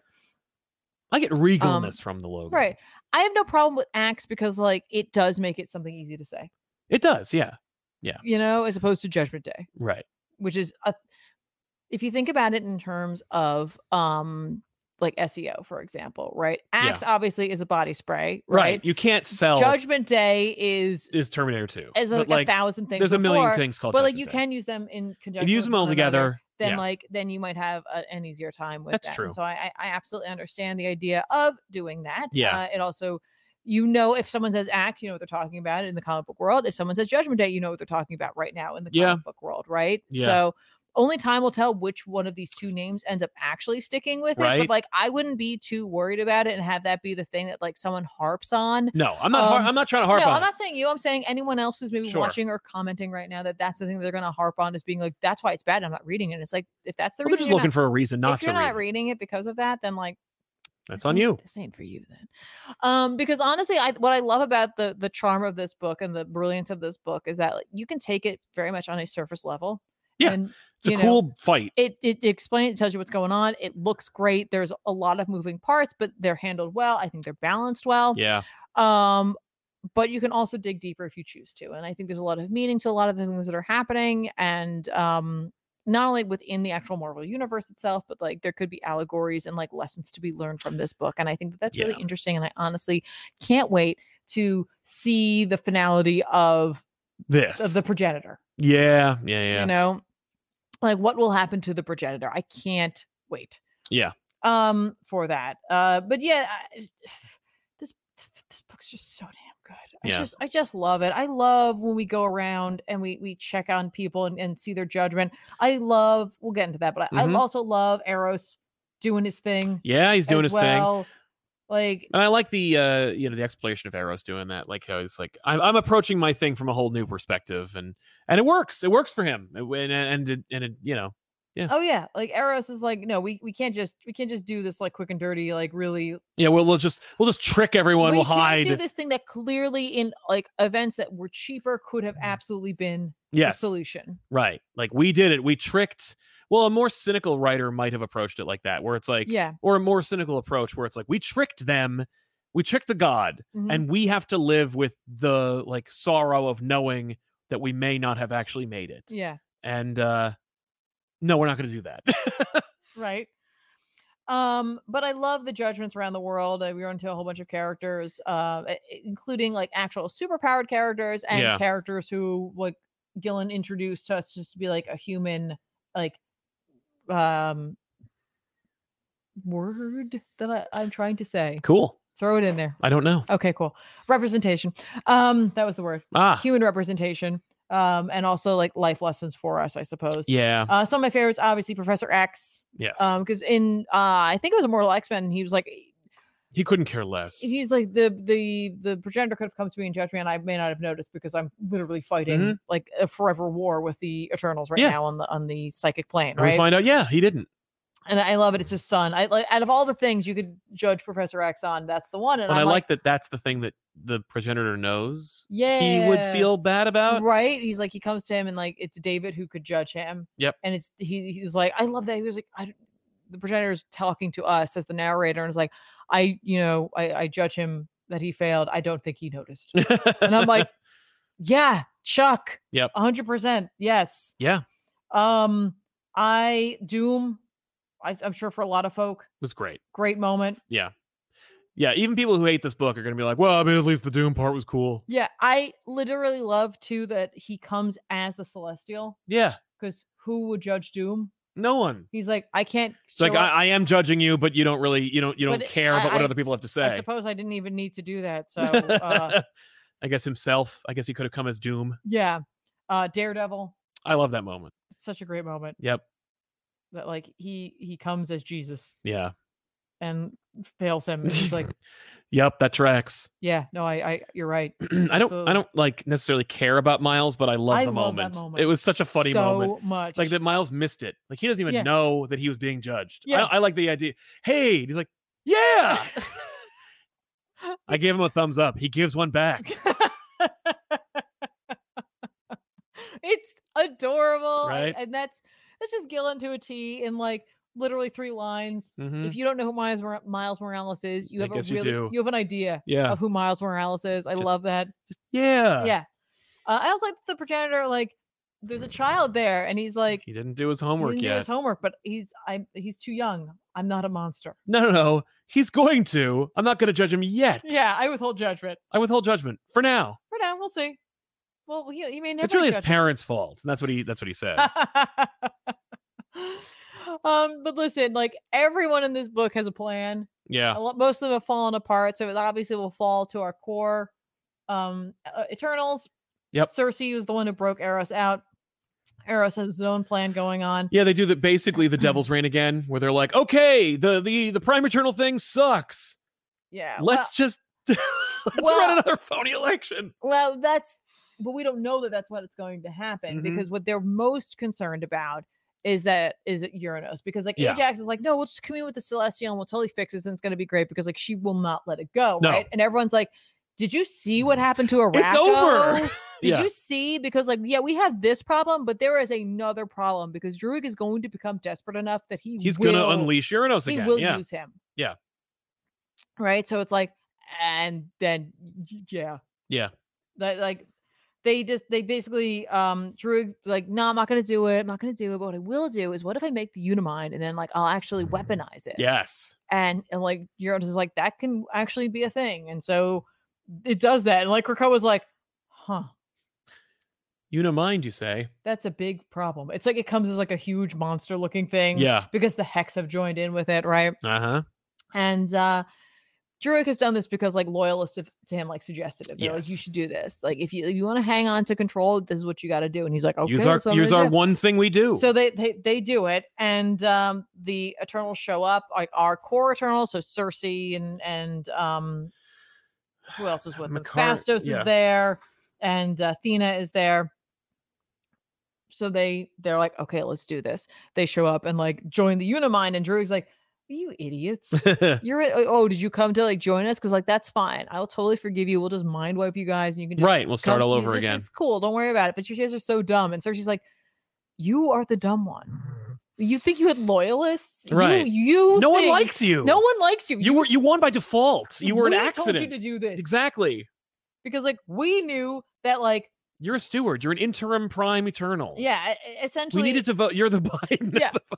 We want to vote you out, and so we needed the Unimind to be gathered, and like so here we go. Hey, Eternals, we want a new Prime Eternal. But Icarus and I believe Gilgamesh are within like the machine, and they get rid of the fail safes and allow the X-Men or the mutants of Krakoa to vote and join. And they're like, we'll vote for Eros. Yeah, which I think. Is that they're like, did they steal the Eros is going to make everyone in the world love each other, and then we'll trick them plan and affect it and use it on the Eternals instead? Where it's like, we're all going to vote for Uranus, or we're going to vote for Eros. No. It's just that they all like Eros more. There's enough of the Krakoans to sway the vote. Yeah. There's only a certain amount of Eternals, right? But there are way more mutants, right? Yeah. And so like the people of Krakoa, Jean represents them and says, we vote for Eros, right? So it counts for all these votes. Right. No, this plan actually came from, remember, he's talking to Sebastian Shaw, who's like, hey, you did a really great job. He's like, but do you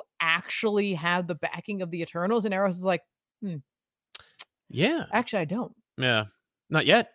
I should probably get that. Right. Okay. That is a thing we need to make happen, right? Yeah. So like Eros ends up becoming like Prime Eternal, but not before like Druig is like, I'm gonna lose power. That's all I ever wanted. I just wanted to have power. And he contacts Uranus, and Uranus is like, let me out. As being me, I get to vote for my entire lineage, right? Which will swing the vote for you. Yeah, but you gotta let me out. But you gotta let me out. That's all you gotta do. Just let me out. Right. And he does, and immediately he's like, I'm not gonna vote for you. I'm actually not gonna do that at all. I'm not gonna help you. I'm just free. So I'm actually just gonna attack Earth. Right. And I'm gonna do the job you couldn't do. Yep. And so he does, and they're like, fuck. Well, that's a problem. Yep. I like Eros's establishment as Eternal Prime. That's great. Yeah. He's like, I'm in charge now. Well, it's good to use that character. Yeah, why not? We're not doing anything else with him. Fine. Why not? Right. Because like we had our fun with like the Thanos thing, right? But now we can set up, if they ever decide to do anything else with the Eternals, if the Eternals aren't totally wiped off the map, like we actually have set up that if Thanos comes back, he has a thing to do. His brother is his adversary. It'd be great. No, it's a great use of that character. Like, yeah, cool. Thank you, Gillen. You set something up. Maybe we'll knock it down. I don't know. Yeah. But like, essentially, Uranus is like, I'm gonna win. But like, he ends up closing off the machine. Yeah. So like, I think Icarus and Gilgamesh are stuck in there. Yes. And they're like, what does that mean? They're like, they'll fight him. They will not win. And they don't. Right. Like that's not what happens. But that's fine, because if you read X-Men Red, 2 characters show up, which that was the only one where I was like, all right, if you didn't read that tie-in, you might have been slightly confused as to why Magneto has a big hole in his chest. No, because that happened earlier. That happened in the other issue. Well, Arakko got Racco was destroyed. No, but like I think in the last issue we saw Magneto get that hole in his chest. We saw that already. I thought that was X-Men Red. So we're just gonna jump. We if you don't read X-Men Red, you don't even need it. Cool. You just jump right from Magneto gets a hole in his chest and uses magnetism to keep his head, his body together to this. Cool. I thought that was in another book, but fine. And essentially like a combination of like Eternals, X-Men, and Avengers defeat Uranos. Right. Which I love that because it is making promise of the axe. Like, here's the axe. Yeah. The axe isn't a versus thing. It's actually a collaboration of like our real Eternals, not the other Eternals who are jerks right now. But actually now they're not anymore. Yep. And they end up taking hold of his portals and like using his own weaponry against him, thus destroying him enough that they can put him. He's not dead. No, but they take like his essence or like ashes. They take what's left of him. They put him back in the exclusion, and he's growing back. Yeah, so he'll be back maybe around the time Apocalypse returns. He can't. It's fine. And then we have a literal gorgeous panel. Yeah. Of the aftermath of Storm and Magneto. It is such a beautiful, beautiful moment. That I won't ruin for you. No. But it's time. Yeah. Like Eros makes a plea to the Celestial, but the Celestial is judged enough. And here we go. Yeah. Like Earth shall now be judged. It's a no, guys. It's a fail. Yeah. I really like that moment right at the end with Cap. Yep. I thought that was spectacularly drawn. I thought Skeety did a great job. Easily. And I like Gillen's characterization of Cap, that in the face of doom, like he like still protects. Yeah. Like it's just I just feel like Gillen really understands these characters. He does. Even if he's not maybe written for all of them. Like he has like enough of an idea of who they are so they get to remain true to themselves and possibly be their best selves. In the face of utter annihilation. So I'm like, is this one big test? Is that what this really is? Is this the final test? I think so. I don't know. I don't think so. I think this is just it. Because this book had a lot of skeletons in it. Yes. The horror books I was reading, not a lot of skeletons, but like this had a pretty good skeleton counter. It did. And like I am at the end of the day apparently looking for some skeletons in my books. I think that's fair. Supremo Mahiga says, sorry I arrived late. What are your thoughts on Wells' Amazing Spider-Man run so far? For me, it just feels meh at this point. Just meh, indifferent, like whatever. Fair. Yeah, I'm similar. Yeah. Dan V900, an issue for me with Axe, which is I like the Remender Uncanny Avengers arc were better. With Ragnarok now and Avenge the Earth, and the Celestial and Ragnarok now blew up the Earth and deemed Earth unworthy. You then had Avenge the Earth with 5 issues of reversing it and getting rid of Planet X with that Council of Mutants with the repercussions, 2 issues left, blah, blah, blah. The point is... That's like 2 totally different events. Yeah, it's 2 different events, and they're 2 different runs, and they're completely different combinations. And the other thing that really you need to let go of is the idea that like just because something looks similar to another thing doesn't mean that the thing that looks similar to it in your very personal, very like, subjective perspective on a piece of art is that it doesn't invalidate or lessen the other thing. Like there are a million stories in which like Spider-Man fights the Green Goblin and it's well written. Yeah. There are a million stories in which Bane puts Batman through the ringer. And, there's at least 2 or 3 of the stories in which Batman and Bane are like matching wits and put through the ringer, and it's like the greatest battle of his life, and it doesn't undo any of them or make one better than the other. And I would bet you $100 that nothing that happens in Axe happens in any of the Remender run, and I can tell you that because I read it, right? And I can tell you that it actually isn't anything like. I would also say that like since Aaron set up the whole like the Avengers being in a Celestial and the Celestials being so tied, of course, to Eternals mythos that it's just Gillen taking pieces and cleaning them up or using it and connecting them and seeing like that, like, hey, there is a common thread here and we can make this work. And like, what if we explore this one element now? I get people being upset about like the change in where mutants come from. I get that. I don't even think that was a complaint of it. No. I'm just saying other people. Yeah, I can see that being a complaint, but it's Gillen like putting everything together to make the story like have these characters have like a commonality. And the other thing is like, you speak to stakes, and that's the real like heart of it, right? Is that like what you're remembering isn't necessarily like that this is inferior to that because they're both too similar. What you're remembering is that when you were reading Remender's run, which I think is almost 10 years old, that it was a different time at Marvel. It was a different time for you as a human being. And it was like stakes were higher because you may have either been more invested in it during that time, or that Marvel was more invested in selling that story to you. Yeah, that's fair. I am the one who's like talking on about this event, which I enjoy, that I think that Marvel is doing a horrible job selling and promoting.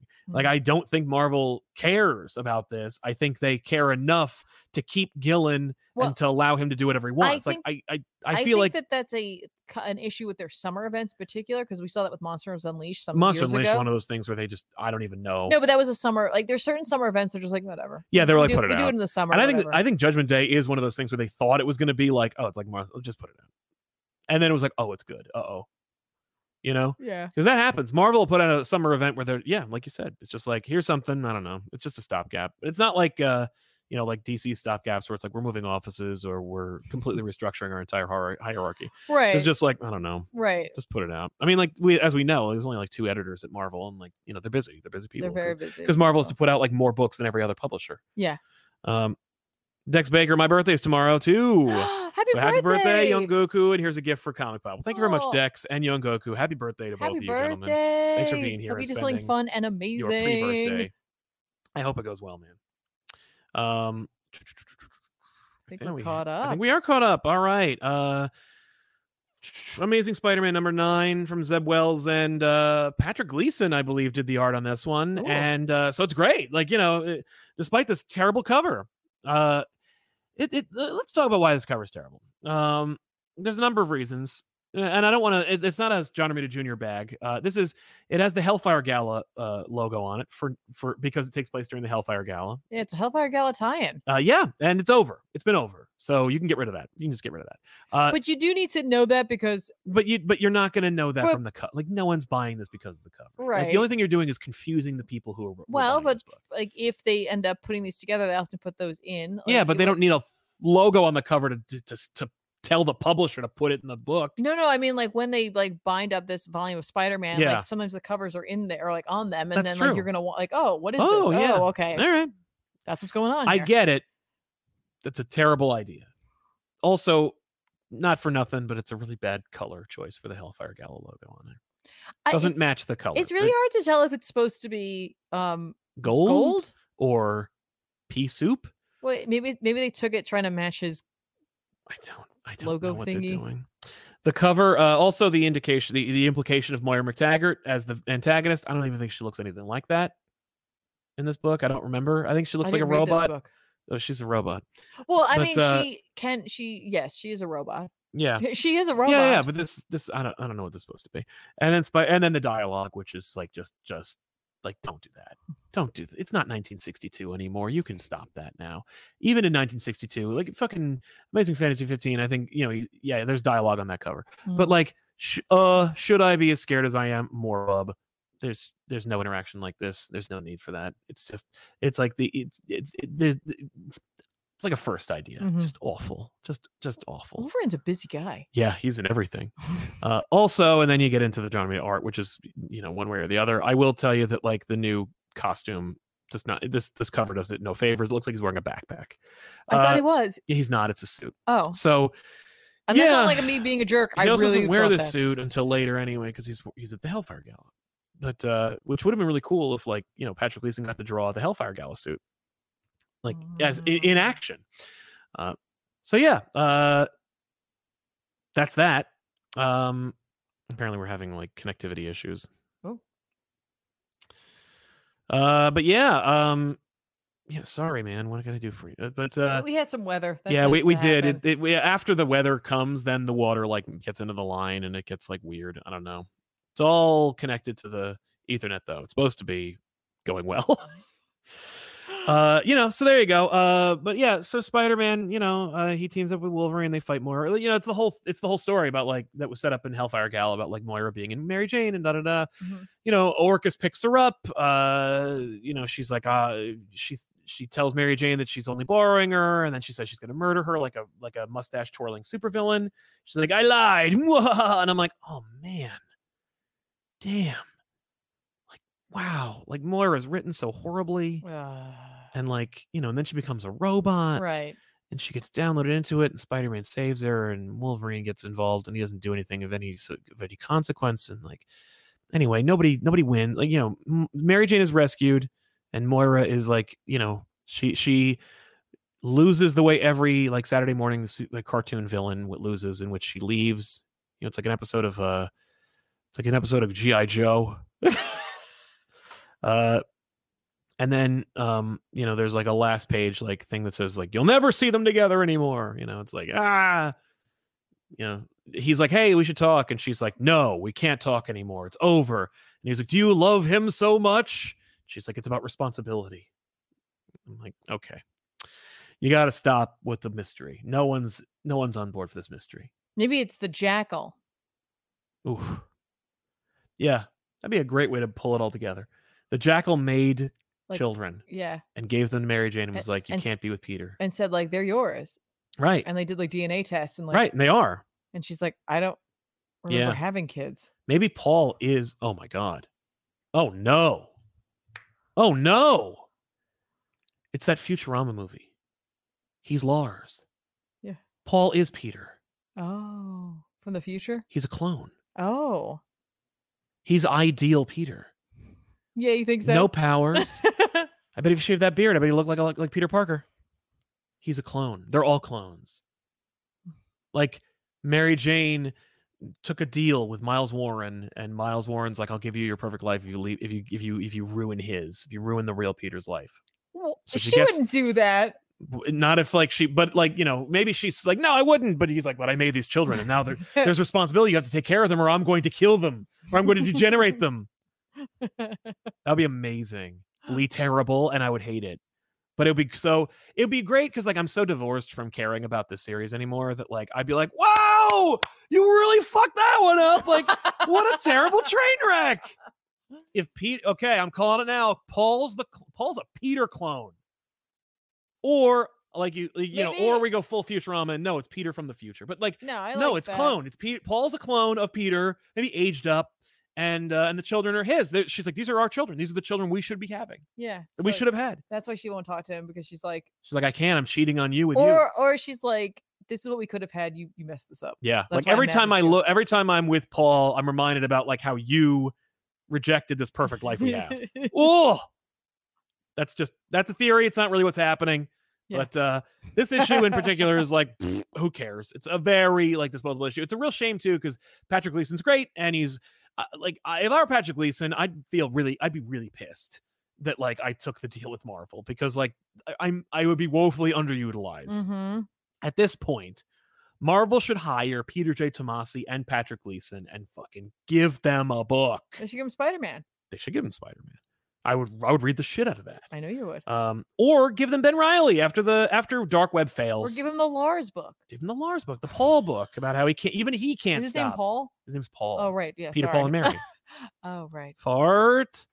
So that's a thing, and it exists, and you can read it if you want. I wouldn't recommend that though. But yeah, there you have it. Wow. Thanks for stumbling upon that, so we can really have like. That's what I do. Yeah. I'm like a muse. You are a muse. It's clones. It's the Jackal. Tubez the one. In my humble opinion, it's kind of dumb to get mad at the mutants being a result of deviant human mixing. It makes sense, and it happened literally a million years ago. That's exactly right. There's I don't think no reason to worry really about it. Mad about it, but I just think some people were like shocked. Like I get why you might be mad about that. Yeah, like if you were, it's like I get it, but yeah, like they changed something I don't really think a lot of people are like, oh my gosh. Yeah. It's like it's not a big deal. It really doesn't change the fact that like we're connected, like humans and mutants are connected because deviants, and like it's fine. It's like whatever. I know. Dr. J, the Paul and MJ thing in Spider-Man gives me Catwoman flashbacks to when she had a kid with some guy who wasn't Batman. I don't even remember that. Ray Farr, Sal's figured it out. Cut the cameras. I know, right? They're gonna, I'm pissed. Oh. No, and I don't think they're going to go so far as to make it like, no, like Miles Warren is Paul. No. That's gross. That's like borderline. Have we seen the Jackal in a while? Not in a while. Not for a while. There you go. Ryan McD, Spider-Man, one more clone. Sal is trapped. It's tapped in. It's tapped in. Thank you. Tiffany's idea. So let's recommend some comics that are coming out this week that we think you should pick up.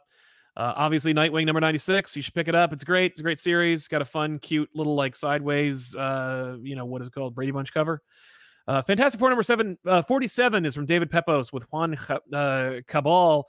This is Die Hard. It's Die Hard with Invisible Woman. I'm going to watch this I'm going to watch this. I'm going to read this. I'm going to watch it happen as I turn the pages. I'm going to watch the pages and see what they have to tell me. Yeah. Because it's a Judgment Day tie-in. So yeah.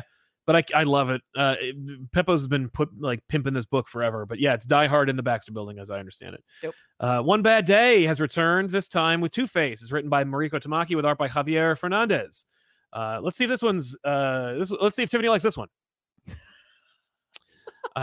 Deceased War of the Undead Gods number 2. This is, don't let this weird title fool you. This is the third Deceased. This is Deceased 3 from Tom Taylor and Andy Lanning. Good stuff. Public Domain number 4 is coming out. If you haven't already been reading Public Domain, it is, I think a lot of it's free on his Substack. You could go read it all right now, or you could buy this book, which you should, because it's a good book. It's written and drawn by Chip Zdarsky, and it's a really subversive, kind of like an examination of the comic book world for creators' rights and whatnot. It'll be a Hulu series before you know it. Like they're going to make it into a show. You think so? I don't see them not doing it. It would cost them nothing. It's just people walking around and talking and doing stuff. You nothing. It would cost them like literally nothing to do that. So yeah, that's Public Domain is just a book you're not reading, and you should definitely read it. Yeah. And by the way, I know people have like all their theories about like what, who Paul might be, because I didn't even think about Paul being anybody until you mentioned that like he might be a clone or something, or a future Peter Traveler. But I don't think they're going to make Paul into anything.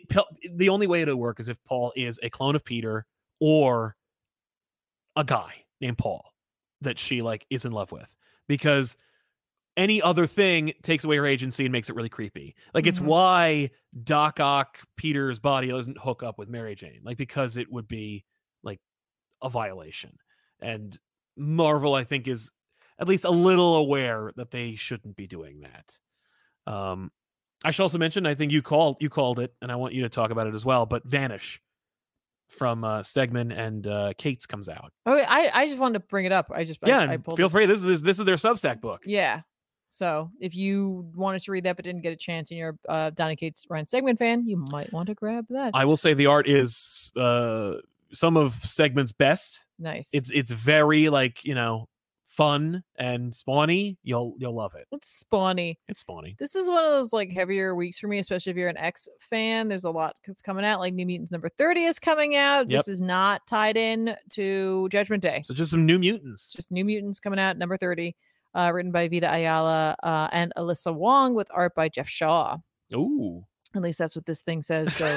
At least this freaking thing says. Avengers number 60. Normally I don't talk about Avengers, but it is a tie-in. And it's written by someone else. It's written by Mark Russell. Oh, but Greg Land drew it. Listen. I'm going to have to get over that because I want to see the Avengers get judged. I do too. So I'm looking forward to checking that out. It's kind of funny that Aaron isn't writing the one where he himself would be judged. Like, my team's getting judged for all the bullshit? It looks like it's mostly about Hawkeye, and I'm okay with that. Oh, all right. That's fine. Strange number 6 is coming out. I like this, like, sort of like vintage retro movie poster look to it. Written by Jed McKay with art by Lee Garbett. Is this book almost over? I think it's coming to the end soon, right? I don't know if this had a number. Oh, yeah, that's right. I honestly don't. I gotta throw this out there, guys. Leah Williams is writing a new book in the X run. It's Exterminators number 1. Enter the Grindhouse of X. What a good looking cover. This cover looks dope. Dope looking cover. Hooray. With art by Carlos Gomez. It's a team up of like Jubilee, Boom Boom, and Dazzler. Love it. Yes. So this seems like, it literally seems like a Grindhouse style movie. Like good. I'm here like for Death this. Proof, but with them. Yeah, it says that they're out on a night on the town to console Dazzler up after a nasty breakup. They have no idea they're about to be kidnapped and put into an elaborate death trap for their efforts. Oh no! I'm like, yep, okay. Sounds like some Murder World vibes. Just check that out. Why not? Legion of X is also coming out. This is the Simon Spurrier written X title with art by Jan Bazaldua. Also not a tie-in. So if you just want to read some straight X-Men, if you were just waiting for that to come back and give Simon Spurrier some work, they've got like a whole mystery going on with the Horn God of Mischief and like other such conspiracies happening between Arakko and Krakoa. So you can check that out. Right. Also, shout out to X-Men Unlimited X-Men Green, which I think was a digital series first, now it's been printed. I think this is it. I think you're right. It's just 2 issues. So it's written by Jerry Duggan with art by Emilio Laiso. Again, when I talked about the first issue of this, I very much said like this is not a book for everybody. At all. You did. You were like, Jerry Duggan has a thing to say, and that's not for everyone. And I think he thought it was only going to be on digital anyway. Totally get that. So like, listen, if you don't have the scratch for this, it is 52 pages. It is for $6 though. But like this has a message to it. So if this may not be for you, I liked it, so I'm going to pick up the other one. So cool. That's what I got. Also, Judgment Day #5. Oh, and I didn't say that. I just saw that tab and I was like, yeah, cool. You guys know that tab there. Why do I have to even tell you? Axe Judgment Day #5 is coming out, written by Kieran Gillen with art by Valerio Schiti. This event is just like moving along. I love this description. It just says it's too late. Wow, a freaking major event that affects the publishing line that is written and drawn by the same creative team that's out on time. Yeah. What a novel concept. Yeah, it's almost like part of me is like, I want to buy it because it's out. Yeah, but I also want it to last because I'm just really enjoying what Gillen's doing with this, and I can't honestly wait to see how it finishes up, and hopefully I feel the same like feeling at the end as well. But I'd like to reread this as like one solid thing. Oh hell yeah. And then talk to Ben and Ethan about it at some point. I think that would be amazing. I would love to know their reaction. Oh yeah. Like, I think they'd have a fun time. I hope so. But we want to thank you so much for hanging out with us. Of course, don't forget all the stuff we told you at the top of the show. We'll see you guys next week. Stay tuned for Chris. Bye, everybody. Bye. Bye.